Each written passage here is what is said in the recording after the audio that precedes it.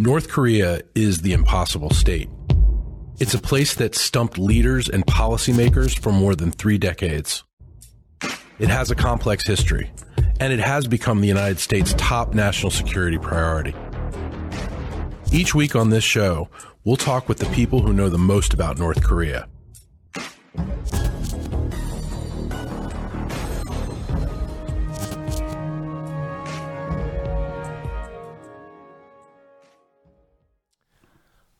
Welcome, everybody, to the next episode of The Impossible State. I guess this is our holiday episode, as it's our last one before we'll take a break until the new year.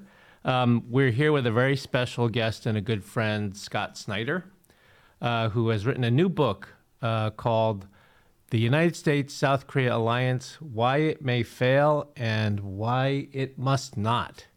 Just out this month, right? That's right. This month, yeah. With the Council on Foreign Relations.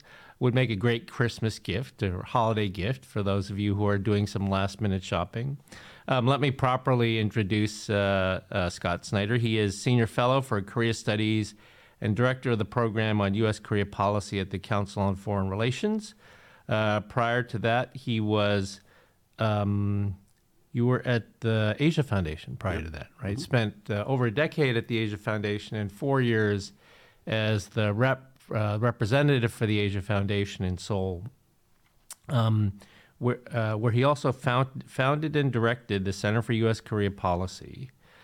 He was a senior associate at Pacific Forum CSIS, and also worked at USIP, U.S. Institute of Peace, and in the Contemporary Affairs Program of the Asia Society in New York, which is when we first met. That was, when was that? You were doing that when? Almost 30 years ago. Almost 30 years ago. Yeah. There you go. So a long time ago. He's the author of many books. One of my, two of my favorites is the book that you co-authored with Brad Glosserman, Japan-South Korea Identity Clash, I think it was called, which I still assign in my class at Georgetown.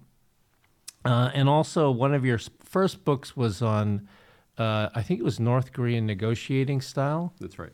Negotiating on the edge. Negotiating on the edge with USIP, because I remember then Dick Solomon, who was head of USIP, really thought that negotiating styles were different, right?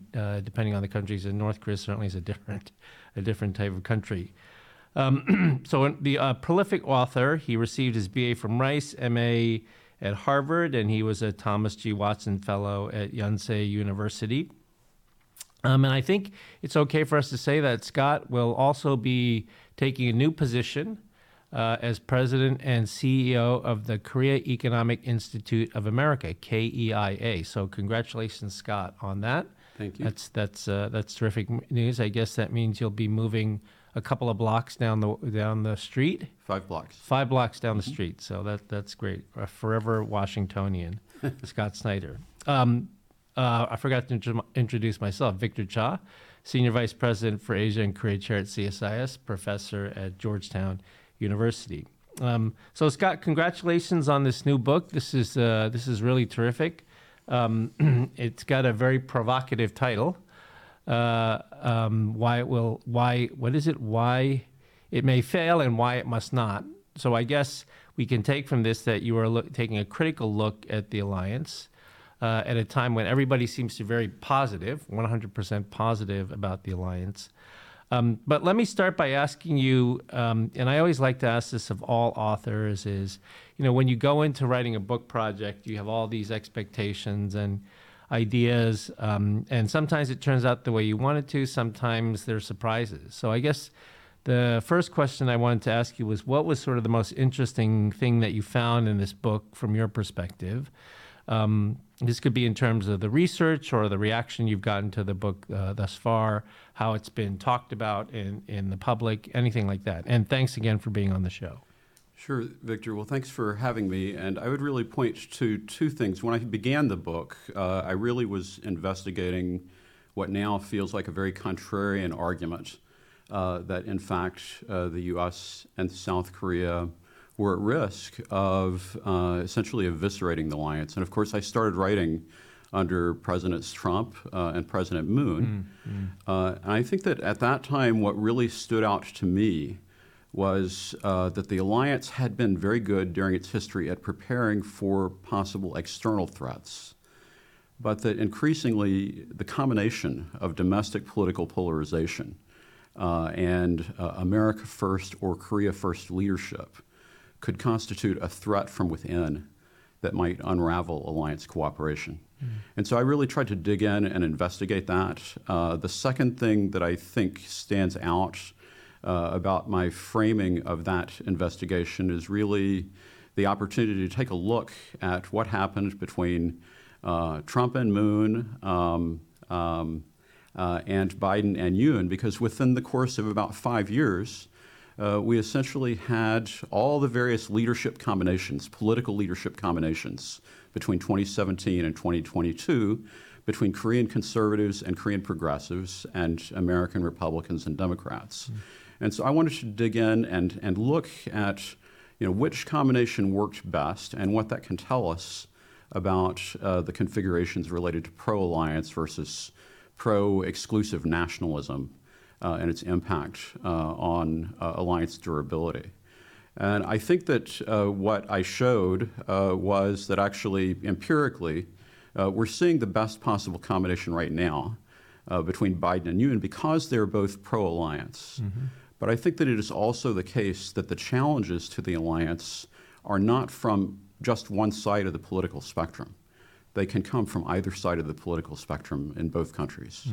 And so I think that this issue of domestic political polarization does bear watching because if a populist leader is elected that doesn't really believe in the alliance, then that could take us into some pretty stormy waters. So, so then let's try to get your bottom line up front, since this is the way we advertised this talk, this particular show. So your bottom line, I mean, and this is not to take away from people to buy the book. You should still buy the book. But there's a lot of concern about whether Trump will come back to the White House. How do you think that the alliance will fare? I mean, if I'm getting my political calendars correct, if Trump were to come back to the White House, he'd be spending, a good bit of time with Yoon, right? Because Yoon's term goes for 5 years. So what do you think? How do you think the relationship will go in that sort of situation? Well, and I'm not very good at prediction. I'm much better at analysis than I am at prediction. But I think that the distinctive aspects that we saw in the first Trump administration that I think really was challenging to most foreign affairs analysts was that President Trump's decision-making was almost always situational and almost always based on near-term political benefit. And so it means that there's not necessarily a strategic framework that is guiding that kind of decision-making. And that can either be wonderful for the alliance or it can be disastrous for the alliance, depending on the combination and depending on the issues of the moment. So the way I'm looking at it, we may or may not see another Trump-Kim bromance. We may or may not see another set of tensions over burden sharing. It'll really depend on what happens. And I've actually already made an argument in the national interest that there are three factors that would definitely change the possible outcome of Trump policy toward North Korea. One is that we have Yoon rather than Moon, and so there's not an intermediary pushing for U.S.-North Korea dialogue. Two, the strategic competition between the U.S. and China has deepened. And then I think the third factor is really the emergence of the domestic nuclear acquisition discussion in South Korea and how South Koreans would respond to Trump as the standard bearer for the credibility of alliance commitments to South Korea. So on the first point, you mentioned that Trump has a very sort of myopic, politically self-interested view that informs how he makes decisions about allies. So so this is my characterization. It may not be yours, but my sense was that the previous administration, the Moon government, understood that, and they basically tried to use that or manipulate that in a way that they could advance their own goals, right? Which was inter-Korean reconciliation, getting to the summits, CMA, railroads, all those sorts of things. So also not really focused on the alliance either, right? What do you think with a Yoon government? How do you think that they would respond to that sort of mindset by Trump? Well, I think what's interesting about the Yoon government is that he's already placed the U.S. first in his set of foreign policy priorities. And so, in a way, I think the challenge is how can President Yoon manage the possible politicization of some of the accomplishments that have already occurred between Yoon and Biden. And really that revolves around President Trump's propensity to take the accomplishments of his predecessor and try to unravel them. And so that's, I think, where the biggest challenge that President Yoon might face would be. And then the opportunity, and this is, I think, I don't know yet how President Yoon would necessarily respond to this, but I think it's very clear that one area in which President Moon excelled was actually in flattering President Trump and in pointing to Moon's agenda as something that could also be in Trump's interest. And so I think that's what we saw really with the way in which the Moon administration engaged with the Trump administration to open that pathway for dialogue between the U.S. And North Korea, and President Moon's mention of how President Trump really deserved a Nobel Peace Prize, that kind of thing. I'm not sure exactly what sorts of tools President Yoon might have up his sleeve, whether he has a second song beyond American Pie that he wants to roll out for President Trump. Does he play golf? I don't know if he plays golf. I'm not sure about that. So I think that the key really is for South Korea to try to find a way to place itself at the center of Trump's political agenda in order to reap specific benefits. But that might also come at a domestic political cost. And so that's where it gets really complicated. Yeah. You mentioned earlier, some of the issues that came up during Moon were, like the two big ones were, of course, host nation support and troop withdrawals. What about those issues? Well, I think that host nation support is probably not going to go away. I think it's stuck in President Trump's mind. CSIS did some really good work historically, going back and looking at some of that. And so I do imagine that it might come up, but I think there's also a set of well-rehearsed arguments that South Korea can present for the idea that it's moving together in partnership. In fact, one of the most interesting ones may be the Nuclear Consultative Group, where, South Korea wants to be in that process, but it's also stepping up as part of that process. So there are some new tools that are available and some new avenues for that discussion to develop. I think the real key is to try to raise the costs for President Trump of defection from the alliance and provide him some near-term political benefits for adhering to it. And what about troop withdrawals? I don't necessarily know what that would look like. I think that the big question is really whether or not President Trump may come back and say, okay, go ahead and develop some kind of nuclear capability and use that as in tandem with a possible threat of troop withdrawals. And so I do think that the alliance will be under some different kinds of stresses.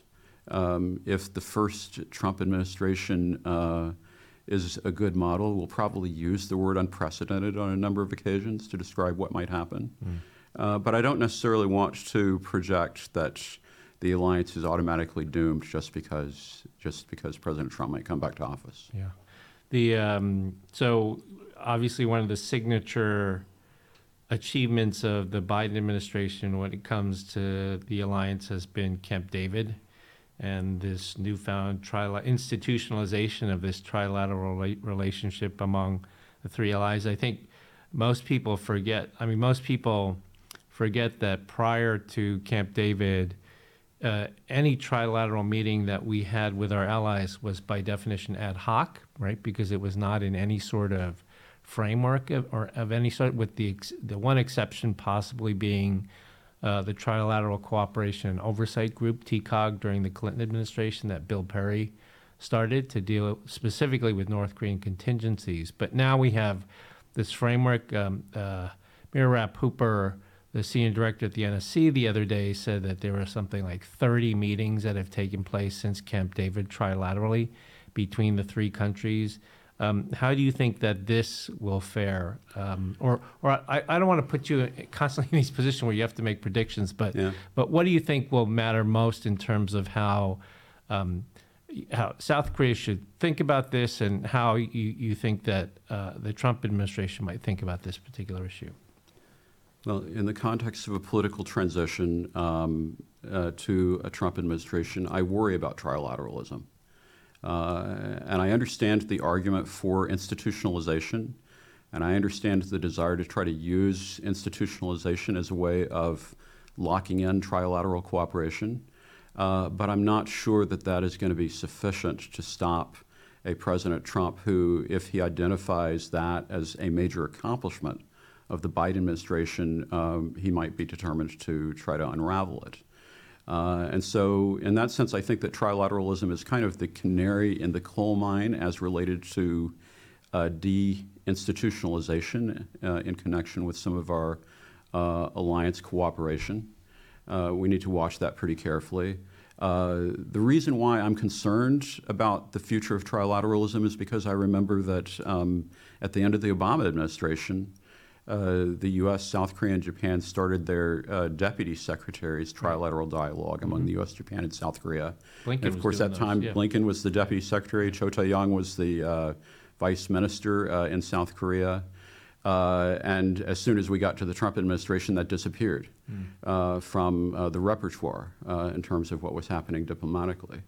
And so I do believe that there is a possibility that trilateral cooperation could be at risk, and that institutionalization might be seen as the equivalent of the swamp that has to be drained. And so I would watch carefully. Now, there are some things about trilateral cooperation that I think advertise themselves as potentially being different, and it's a different context. And I think the big one is the fact that under Yoon and under the Kishida administration, both Japan and South Korea are pulling in the same direction. And so that's different from the past periods, as you well know, when we've seen trouble in the trilateral relationship. It's usually South Korean progressives that generate the biggest problems for trilateral cooperation. And so I think a really interesting question would be whether or not Japan and South Korea might actually even bind themselves together a little bit more closely in an effort to try to convince the Trump administration to stick with trilateralism. That would be really interesting and something that I don't think that we've seen before. Do you think it's possible that there would be people in a second Trump administration who would see trilateralism as certainly something that's a positive thing, even though it was an achievement of the previous administration, in particular in the context of China, to make the argument that this is very important for dealing with China? I mean, the Koreans and the Japanese might feel uncomfortable with it being put that front and center, but do you think that might be, because arguably one of the things that has changed, right, has been the China issue from when we talked about trilateralism during Obama to now. That's right. And I think China is obviously the factor that has driven a lot of this trilateral coordination as it is.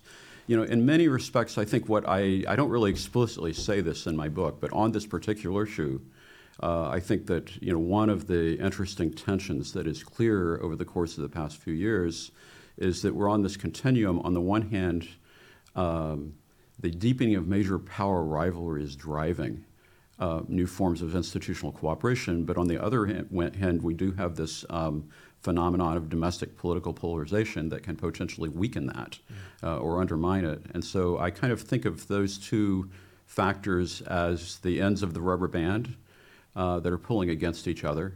And I worry a little bit about the potential energy caused by some of those tensions. But it's really a battle between those two. And so far, I think in recent years, it's really clearly been the concerns about major power rivalry that have driven cooperation trilaterally. So, I mean, on that, part of this is So if we look at the economic agenda not the economic agenda, the economic competition agenda by the Biden administration, so-called de-risking, small yard, high fence sort of thing, I can imagine continuity there because Trump's people will just tell him, well, Mr. President, these were your ideas. They were just copying your ideas. I mean, arguably they could say the same thing about trilateralism, right? They could say, well, they just basically built on the ideas that you started in your first term, Mr. President. And yes, yeah, I can totally see that argument being made. yeah. But somehow trilateralism feels a little bit more like a political accomplishment, and that's the reason why I worry about it a little bit. But you're right. One of the very interesting through lines, I think, from Obama to Trump and then Trump to Biden, and we'll have to see what happens, is really, especially Trump to Biden, this issue of continuity in some forms of economic policy driven by major power rivalry. And so in the book, I also try to deal a little bit with how South Korea views China. Of course, you've written a book about that too. I have, yeah. But it really just tried to get into some of the South Korean domestic debates, and that has evolved. That's probably the one area where I feel like there have been developments that have evolved since I really was trying to write the book. And so now South Korea is very much in this category of offshore balancing together with Japan and the United States. It certainly did not, it was not, I think, from the perspective of 2 or 3 years ago, it would not have been easy to predict that that's where South Korea was going to be. So I did dig in a little bit to some of the strands of domestic debate as related to views of China in the book, and also tried to capture some of the impact of, I like to call it the securitization of technology. I think you like the weaponization of economic interdependence, which is probably a more grounded academic term, on how South Korea is making decisions vis-a-vis the U.S. and China. So on the domestic polarization part, on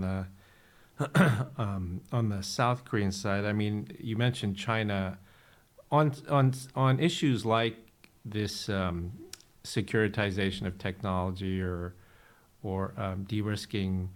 How do you see that? In terms of the way that breaks down domestically in South Korea, is there bipartisan support for that, or do you see differences there?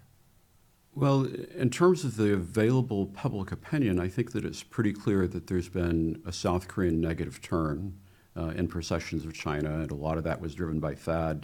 And I don't necessarily see that much differentiation at the public opinion level.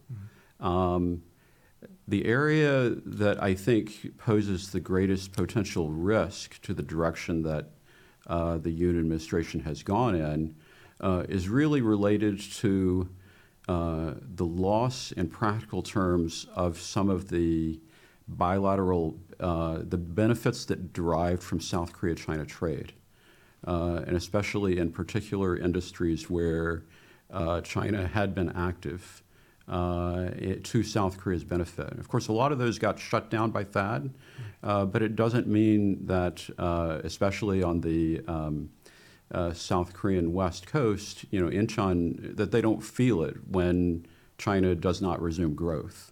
And so I'm a little bit concerned about some of the costs related to China's failure to recover and its potential impact on South Korean perceptions. Yeah.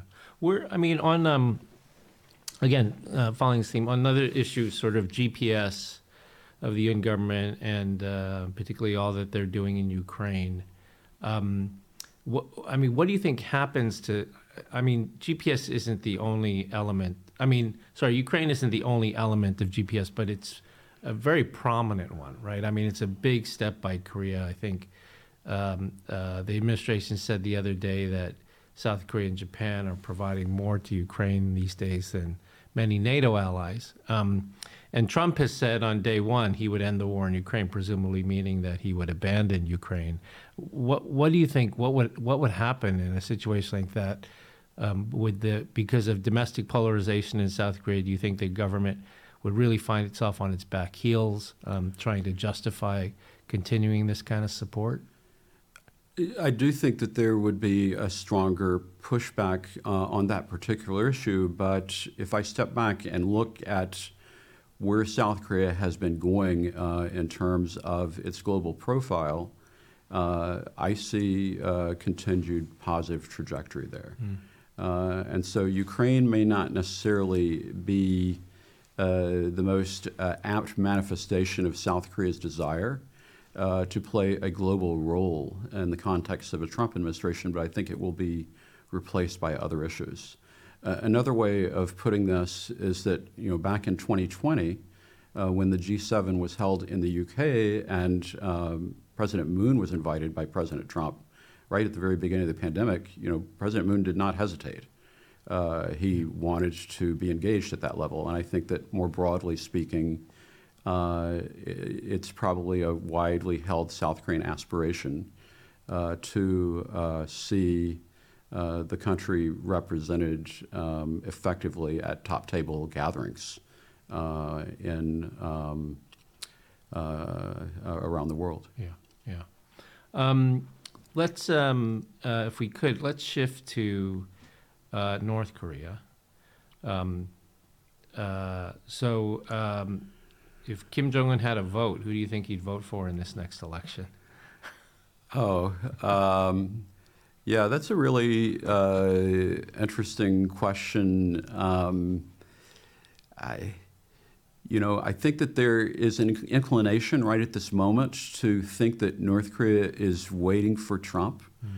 But the ramifications and the reverberations from the failed Hanoi summit were, I think, pretty significant. I'm not sure that there's any love lost on Kim Jong-un's side for Trump. At least we don't see evidence of that yet.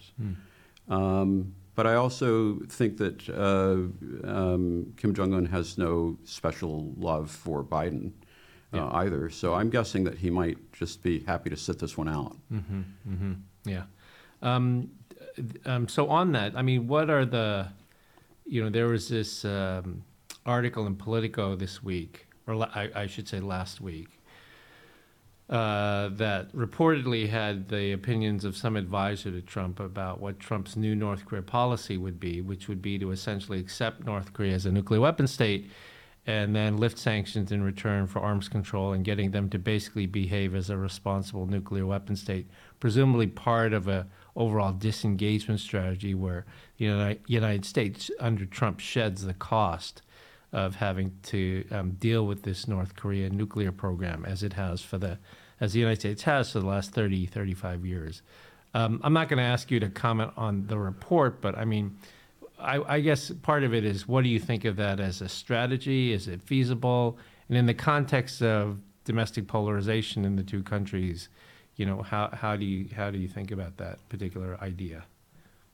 So as it's played out with the Politico article and then Trump's clarification on Truth Social, it actually made me feel like it reminded me of the 2016 campaign a lot, where President Trump, played up the threat from North Korea, but he also talked about a summit even during the campaign.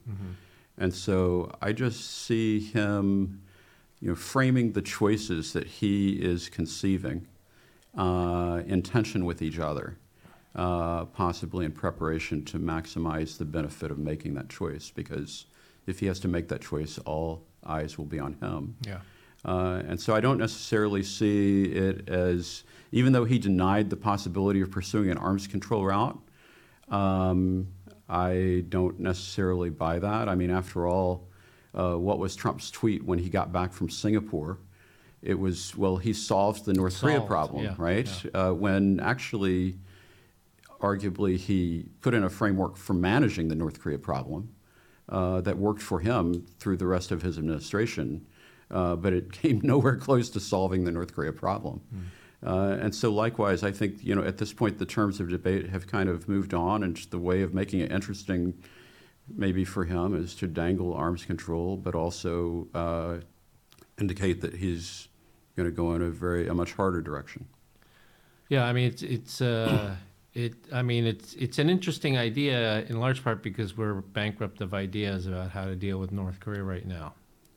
Well, I think that it's his best efforts to try to put forward something that he thinks could manage the problem. Probably maybe because he doesn't believe that it's solvable, but I think there would also be a lot of pushback from various quarters, the Yoon administration, the U.S. Congress, the swamp, Japan as well. Japan. So a lot of obstacles to going down that route, and I'm not sure even Trump would be able to overcome all of those obstacles. Yeah. Our last question is that Trump is very much about personality politics, and he famously had good relationships with some leaders, very bad relationships with others, was very willing to criticize others in public, like Merkel or Trudeau or others. How do you think President Yoon and President Trump would get along? Well, I don't know. I think a lot of it depends on how the Yoon team assesses the first administration and how they develop a strategy for addressing Trump. It's interesting because President Yoon has been so vocal in expressing the universality of ideas such as freedom, and implicitly, I think that his approach is one that acknowledges the U.S. as a leader in that area. But he also has not shown any inclination, and I think maybe would not necessarily show much of an inclination to challenge the United States. And that's where I think that's what is distinctive about the leaders who had trouble with Trump in the first administration. They were all people who, by reputation or in actuality, were perceived as challenging President Trump to some degree when he really wanted to be at the center of the room. Yeah. Interesting. Anyway, again, the book is The United States-South Korea Alliance, Why It May Fail and Why It Must Not, just out by a good friend, Scott Snyder. Again, a great holiday gift for those of you who are doing some last-minute shopping. This is going to be our last episode of The Impossible State for 2023. To everyone, I hope you have a great holiday season and a good new year, and we will see you in 2024.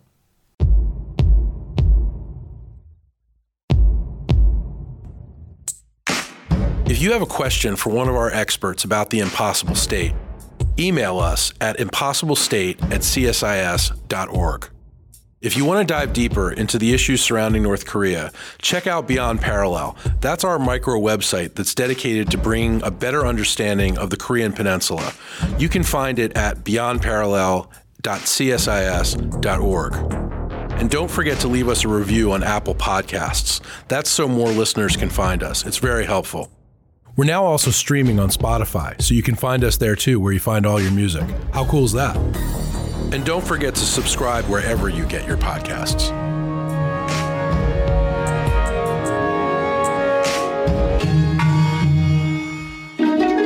This is The Impossible State.